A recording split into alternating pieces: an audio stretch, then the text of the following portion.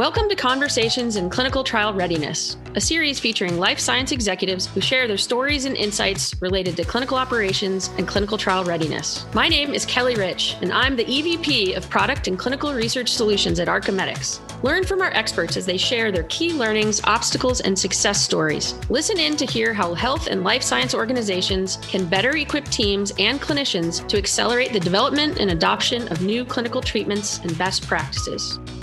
Our guest today is Ahmed Hamouda, Head of Clinical Operations for the Middle East and Africa at RAY. Welcome to our video and podcast, Ahmed. Hi, Kelly. Thank you so much for having me. I really appreciate that.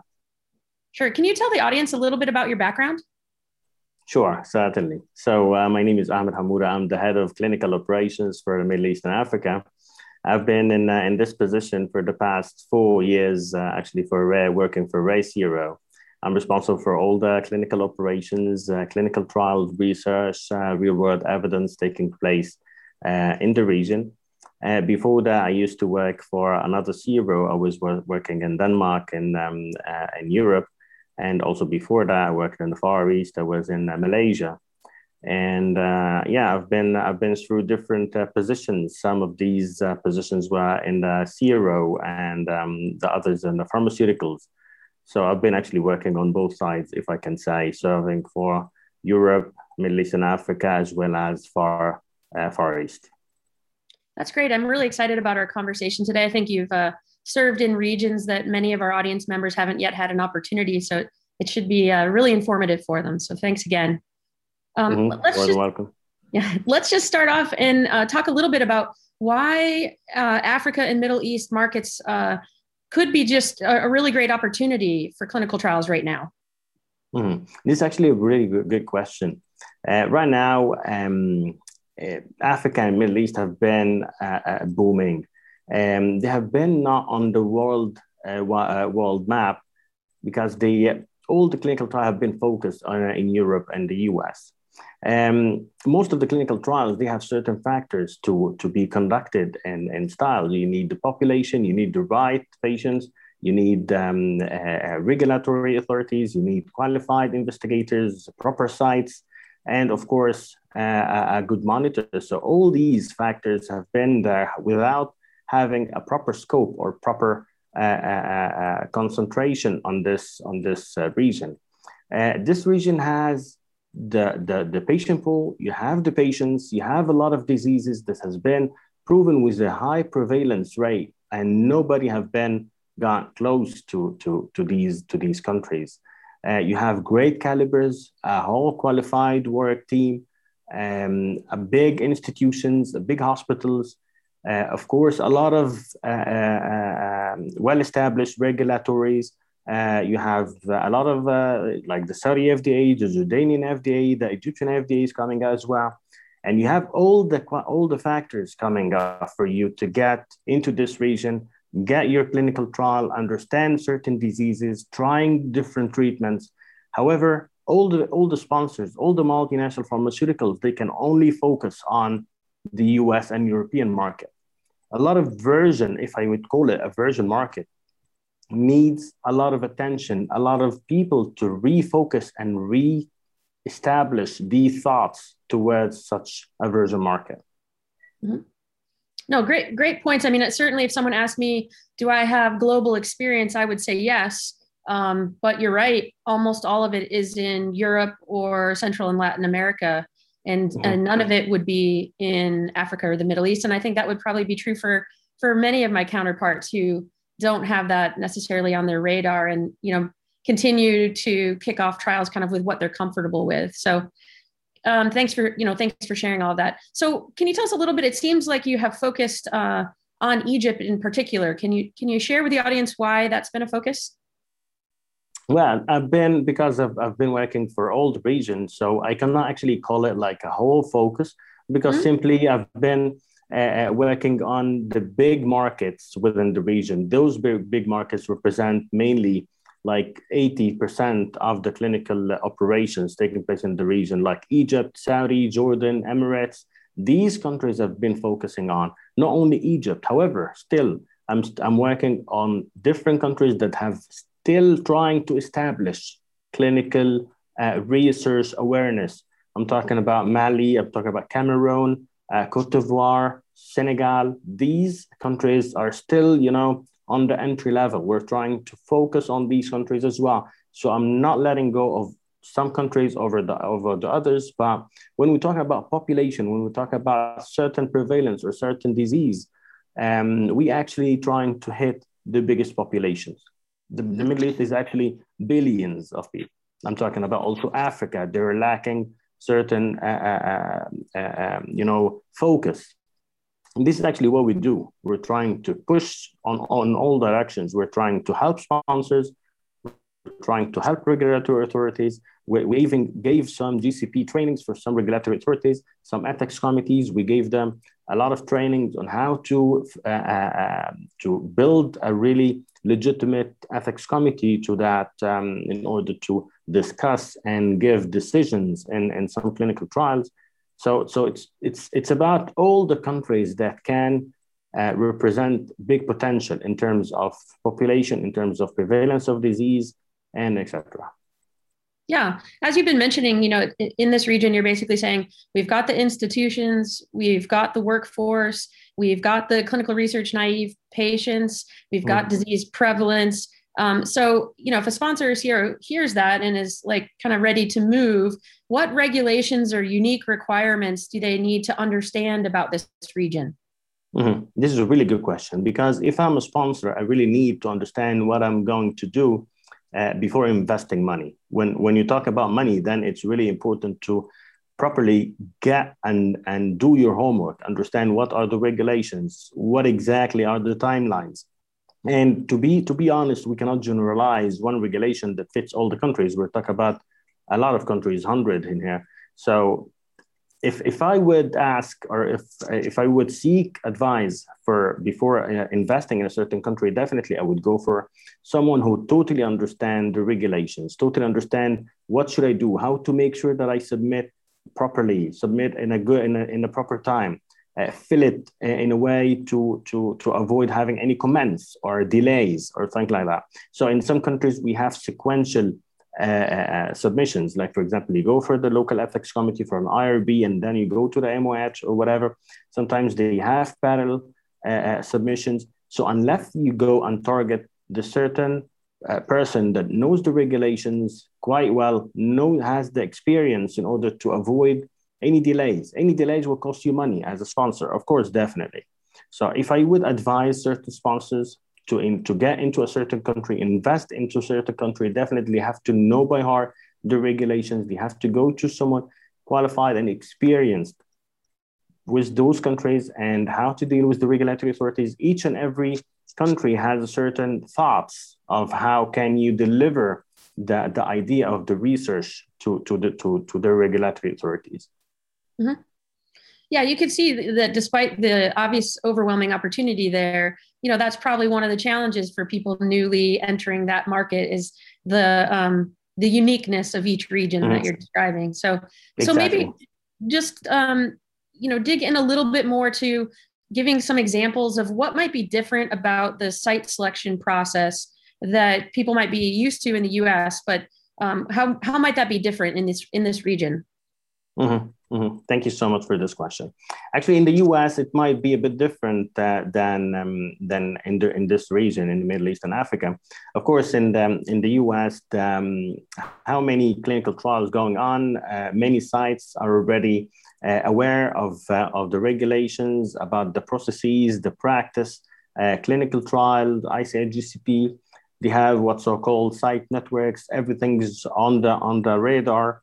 Right now in the region, it's a bit different because you have to make sure that the sites that is going to be selected are prepared enough, which means that you have to go for a lot of big exercises. You'd have to do a lot of trainings, a lot of preparations for a certain site to be selected, to make them ready for having a clinical trial at their premises, which means that you have to go inside, check it out yourself from scratch. Some of those sites that I'm talking about, maybe it's the first time to conduct a clinical trial, but they have all the patients.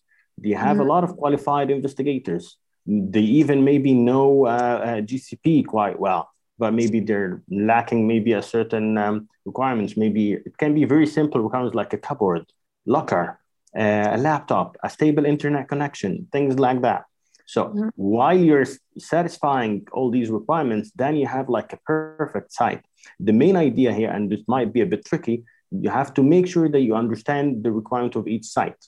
What is missing from each site to make it a perfect qualified site to be conducted into a certain clinical trial. Of course, it's different from having an observation clinical trial, an intervention clinical trial. Of course, it varies also as well with the requirements. Yeah, it sounds like to get good results from the sites, you need to sort of personalize your approach to them and really provide each site with what they need rather than assume they all need the same things. Exactly. Sort of what I'm understanding. That's great. Exactly. Thank you. Yes. Yeah. So is there any key differences that a sponsor would need to be aware of around IRB and ethics committee processes? Yes, it was actually, if I'm comparing before COVID and during COVID, of course, a lot of differences. And for us, somehow it helped in a good way, which means that maybe before that, in some countries, we used to have paper submissions, like hard copies. I know that maybe in the US, it's no longer the issue, but what happened here that there was a positive impact for COVID. Right now, we have most of the submissions are electronic. So now the region have been moving towards really electronic submissions and paperless submissions as well. So this is a really good impact, I would say, from COVID. Maybe the only good impact that we received from COVID. But yeah, apart from that, of course, you need to understand what to submit. If you're reading a question, if you're not experienced and you're providing certain documents as a response to the ethics committee, of course, you have to be experienced. Maybe it means something different. You have to understand the mentality of each regulators from a country to a country. It's really tricky because if they mean something and you really thought it's something else, then it will actually cause delays. You will have to wait till you get a comment, and definitely they will respond back till you understand what they actually seeking for that. Yeah, great points. And certainly us at Archimedics share your small silver lining of COVID in that, as a technology platform, we've certainly seen some of the obstacles and hesitancy to try new things melt away, or at least accelerate their adoption and moving away from some of those old traditional processes that can be better implemented with new technology. So it's that small sliver of, if there was anything good out of COVID, technology adoption appears to potentially be one of those things. So we're happy about that part too. So it might be a good time to just share with our audience some of the challenges you've encountered in this region and how Ray and your teams have overcome them. Great. So as I said in the beginning, we had a lot of potential in the region. However, as I said, in terms of awareness, in terms of trainings, in terms of technology literacy, of course, now the clinical research, the clinical industry are towards technology. And of course, they're just been evolving a year after another. So right now, when you get such a country, maybe in Africa, country X, where they had absolutely no clue about clinical research, and you get into such an evolution of clinical research and a lot of technology coming out, definitely they will just maybe panic a bit. This is when it comes to technology. However, you're trying to let them understand the importance of coping the world. This is really important to put the region back on the international clinical research map. Of course, awareness, continuous trainings. It's not about maybe having a clinical trial and that's it. No, you have to maintain continuous education and continuous trainings and keep them qualified all the time, all along the year. You have to be ready at all time. Whenever a sponsor approach, hey, listen, I need to have a clinical trial about maybe rare disease, oncology, then it's 1, 2, 3. These are the sites. Great contacts with the investigators as well, all the KOLs from the region. You have also to make sure that they are clinically maybe ready for any clinical research or any clinical trial at any time. As I said as well, the regulators, when you make sure that you will maybe want to, and it happened to us as well in different countries. We want to conduct a clinical trial when we found out there are no IRBs or ethics committees. So it's actually took us like, hey, listen, we need to start way from scratch. Like we need to let them know what's an ethics committee. We need to help them to put SOPs, to build up an ethics committee, to let them know what is an ethics committee, what are the ethics committee members. So it's actually, it helped a lot, so that to move to this situation that we have right now at the moment. Yeah, I mean, certainly our customers, as a clinical trial readiness learning platform, right? And so it's asynchronous and on demand. It does sort of what you're describing. It helps overcome this barrier of making sure sites are continuously ready, and you can demonstrate to these potential new sponsors so that they can get over their comfort of using the same sites over and over again, and can reach out into these new sites that, as you say, are perfectly prepared and have the patients, but maybe just are a little less clinical trial savvy and need to demonstrate, those skills. So I think that's a great topic to continue to explore, right? Because we want to see diversity in patient population, but we also want to see it in sites. And I think what the data even now still says that like 85% of patients are still out in community clinics, right? But most of our sites, are not. So it's challenges we all have to overcome. Talking a little bit more about global trials, can you share a little bit more about the tools and processes that you like to discuss that you think are making a meaningful impact on how your teams can execute or monitor clinical trials in this region? Yeah, I was just thinking maybe about our experience before, so that we can, how can we attract sponsors to include the region in global clinical trial by focusing on certain patients and certain prevalence. And it happened, as I said before, in the rare disease, and so that we can mask the need for awareness and trainings and proper infrastructure, by highlighting the availability of patients and things like that. Okay, so yeah, I can see where a sponsor, certainly they have to, in rare disease, they have to go find the patients, all over the globe. How do you move from that to having them seek the region out for other more prevalent disease or therapeutic areas? Like, for example, I will just give an example that we had already. When we had a sponsor who had a clinical trial about rare disease, and unfortunately this trial had to be terminated in the US because they had no patients. And at that time, we approached the sponsor and said, hey, listen, why don't you just conduct the clinical trial in the Middle East? He said, no way. I said, yeah, our figures shows that this disease is there. You will find definitely patients. And guess what? After conducting this clinical trial, it was a huge success. And apart from a global clinical trial, this country was the third in terms of global recruitment. It was a huge success. We received a global award for that. Yeah, that's wonderful. I think these questions can be a little difficult because, you don't want to set like certain numbers in stone. But in general, I know it's pretty common to get the question, okay, I'm going to come to this region. About how long is study startup going to take? How do you answer that? What do you tell potential sponsors? Well, of course, it depends on a lot of factors, of course, but I just try to be as transparent as possible. So in some certain countries, we can say maybe from 30 to 60 days, but sometimes it can go up to 90 days. I know it might be a bit challenging in some countries, of course, when they are a bit maybe lacking some solid regulations, some solid timelines.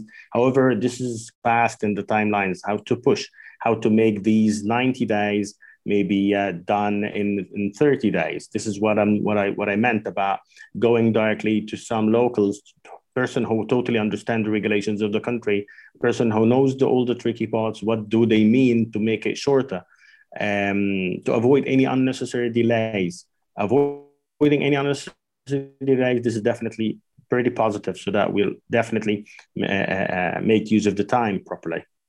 Yeah, I think most sponsors would be pretty pleased with that duration, honestly, and they'd be trying to prevent ones that, balloon up longer. I think they might follow up with the next question might be, are there any logistical issues with getting supplies and or study product in and out of these countries? And how have you managed that? Mm-hmm. In some countries, this actually definitely it happens all the time as well. So to get products in the countries is getting easier and easier. Maybe back in 2 or 3 years back, it was a bit of a challenge. I believe everything has been sorted out. Maybe in some countries we're still having some challenges, maybe to export some samples. Some of the big countries, we're still having some issues with exporting samples in some global clinical trial when we have a central lab, maybe in Europe or in the US. But of course, we have been working on that. And in some countries, we have worked it out and we have reached an agreement with the regulators, and successfully, it ended up really good. Oh, that's good news. Mm-hmm. I'll ask, one final question about just the patient populations there. How would you describe to people, how do patients feel about participating in the clinical trial process in this region? Mm-hmm. If I may add that to the challenges as well, because, when we talk about Africa or the Middle East, the awareness of if I'm going to participate in a clinical trial or I'm being, tested for whatever drug or whatever. So it has been a challenge as well. So that to change this kind of mindset about a patient, maybe an elder patient, an uneducated subject who would like maybe somehow to get treatment, but do not understand what's a clinical trial. But he's just like afraid of the clinical trial just because he doesn't know anything about it or haven't heard about it before, or a certain perception that clinical trials is something like really, freaky or something like that. So we have been, trying to develop some sort of training, some sort of sessions to increase the awareness, to understand, to let the community understand the importance of clinical trial. And it worked really well, especially with the COVID pandemic. And now everybody all around the region knows the importance of having clinical trials, especially for COVID. We have been working in different clinical trials for the COVID vaccines as well. So we have been trying to go from door to door, trying to let them know the importance of being part of COVID treatments, clinical trial, or even COVID vaccines clinical trials.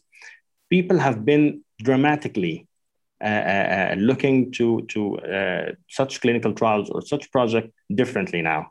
Mm-hmm. They have been totally open for such an experience. If I'm comparing that to maybe 2 or 3 years back, it has been a huge success, I would say. Well, maybe we have to expand our silver lining a little bit and say that the pressure that was put upon developing COVID vaccines, caused us to get more information out faster, and mm-hmm. maybe that in the long run will improve recruitment in this region. So mm-hmm. I think that's a good point. So Ahmed, is there anything else you would really want to share with our audience before we finish? Well, I just wanted maybe to highlight the importance of giving such an opportunity to all those patients out there. I'm talking about those patients with rare disease, genetic disorders, patients that have been totally away from the map. There have been those families that has been desperately in need to identify maybe what their child had, what are this undiagnosed disease is.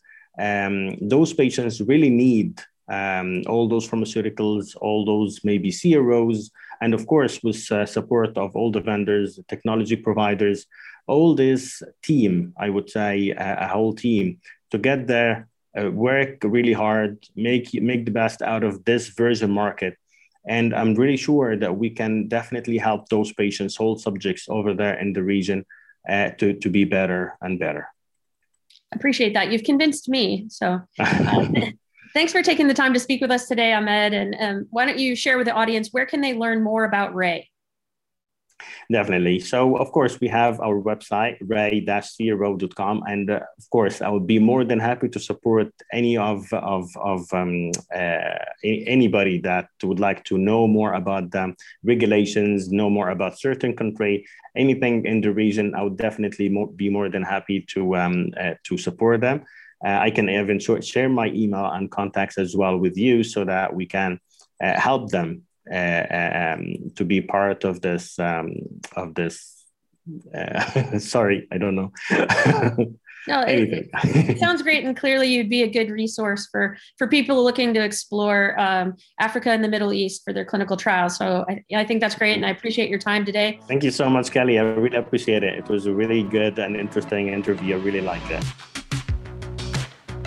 Thank you so much for joining us on this episode of Conversations in Clinical Trial Readiness. If you're interested in learning more about our team, head to our website, archimedix.com, or follow us on LinkedIn. If you like what you've just heard, please share with a friend, and don't forget to subscribe, rate, and review this podcast. Thanks for joining us.